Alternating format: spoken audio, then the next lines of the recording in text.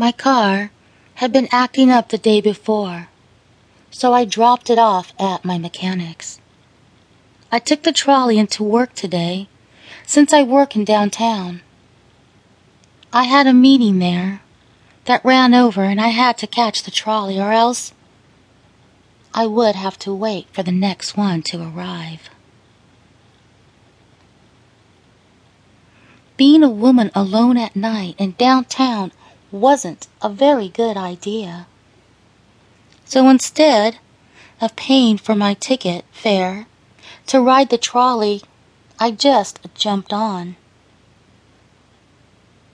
I looked around, and there weren't any trolley officers around to check for tickets, so I figured I was in the clear. When I got on the trolley, there were few people riding it. Most had already gone home for the evening, since it was later in the night. I took my seat in the back corner of the trolley and pulled out my magazine and began to read as I waited for my stop to come. The trolley had stopped several times, dropping off and picking up passengers, but there weren't too many. Then the trolley door opened, and in walked a trolley officer. My heart sank. I knew that I would be kicked off and made to pay a fine if he wrote me a ticket violation. He started at the other end of the trolley and began checking tickets. Everyone seemed to have them, so the hope of any delays until my stop arrived was moot. I was hoping that he had found someone without a ticket and would have to write them one, buying me some time until my stop arrived, which was about 15 minutes away.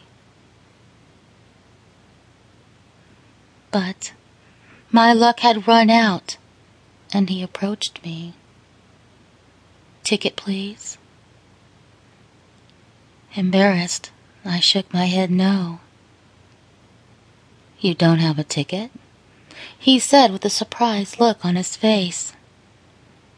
"No, I'm sorry, I don't have one," I said, looking down at the floor, feeling really dumb. Why hadn't I just stopped and bought one before I got on? Now I was regretting it. "Well, you need to have a ticket in order to ride the trolley." He then pulled out his ticket book. I knew if he wrote me a ticket, it would be a $500 fine. "You will have to get off at the next stop after I write you this ticket," he informed me. With the cost of my car repairs and this ticket, I wasn't going to be able to afford it. I was already struggling financially as it was. I cleared my throat and asked, "Is there anything I could do to avoid getting a ticket, officer?" I say in my most humble voice.